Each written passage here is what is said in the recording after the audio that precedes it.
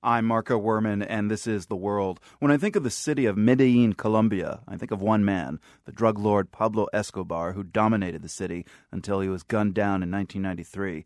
But Medellin isn't Escobar's playground anymore. The city's done a remarkable job of reinventing itself. New parks and schools, new science and technology centers, and a new metro system have replaced the wretched social ecology of cocaine. Medellin has won numerous prizes in the process, the latest awarded last week by the Urban Land Institute.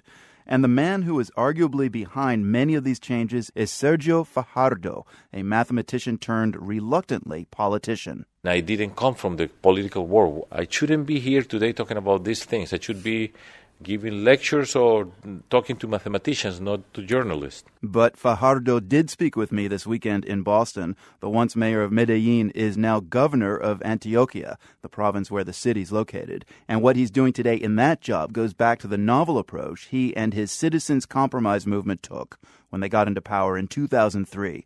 Fajardo says a key part of that approach was talking to the people in the streets about the kind of city they wanted. I like to say it this way. We got the city in the skin.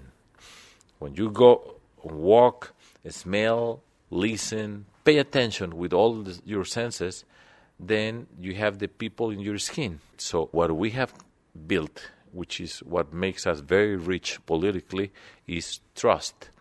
And I claim that trust cannot be bought, not even in Walmart. Trust, you have to build it. And that's very precious political capital, and that's what we did in the way we related to people. I just want to jump in because, I mean, what a lot of people cite in Medellin is the education, how that changed, and how all these public works projects that you undertook, parks and libraries and schools and a lot of things, how these two kind of prongs ended up by reducing crime, and how quickly did you notice that crime went down? Now, let me explain. When you have fear or violence, then people feel fear. And when you feel fear, the natural reaction is save yourself. That means people would retreat to their homes, and they would be individuals, and everyone would be sort of hiding somehow. So we knew that we wanted to reinvent public space. That's where we can get together. And we wanted to reinvent this public space taking into account the following concepts. First, we are going to build the most beautiful things for the humblest people. We will say, for example, the first step in improving the quality of education is the quality of the space. Some people say, but that's cement. I say, no, that's not cement. That's the recognition that the poorest girl in Medellin could go to a school as beautiful and as good as one girl from the richest family would attend. That's equality, that's respect, that's dignity, and that's very powerful. How did affluent Colombians in Medellin react to that? Because they're the rich. They're the ones who are saying, you know, this is what we've been fighting for, and suddenly it becomes democratic. They like it because a reasonable person will say, that's correct. So when you explain and you show that we are building opportunities to have a better society, people understand. So we build new spaces. We built schools, the Science and Technology Park, the Botanical Garden, the Cultural Center, the Entrepreneurship Center, all places where what we were saying that we have to develop in people would be physically represented, and that's very important.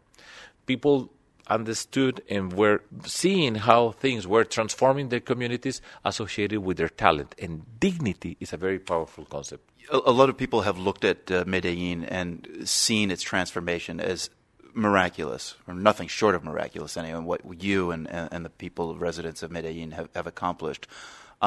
It also seemed to coincide with a strong link between President Uribe and George W. Bush, Plan Colombia, the fight against the drug war. Do you think that your successes in Medellin could have occurred without Plan Colombia and the drug war getting much more aggressive? Undoubtedly, that helped us to reduce violence because there was this negotiation. So people who were members of these paramilitary groups in Medellin, they stopped. And what we did, very pragmatic, was, well, that's the condition. So what we are going to do is move on quickly come up with this intervention so that we take away from them possibilities. So it was an opportunity, a door that opened up. We didn't know that it was going to happen, but once it happened, we said, very good for us. All these things that we did it on our own. It wasn't the national government program or George Bush or Obama or none. It was our idea, it was our dream, it was our proposal. So it was helpful in the sense that it gave us more leeway in order to work.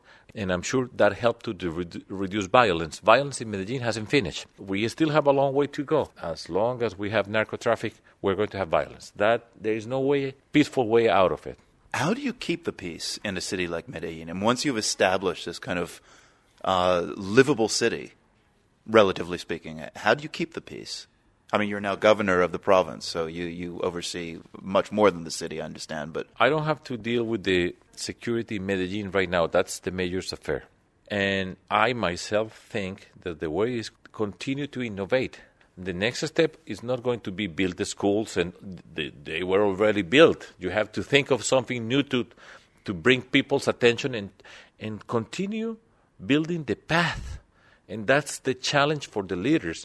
I'm curious to know if other cities around the world have approached you. I mean, cities which have, equally entrenched problems. I think of Mogadishu. I think of Kabul. What you did in Medellin, is it doable in Kabul, Afghanistan? I don't know. This is not a universal formula that will say, you do this and then you will get this. The formula actually is understand people's dignity, open up the opportunities door, and there may be many ways to do that.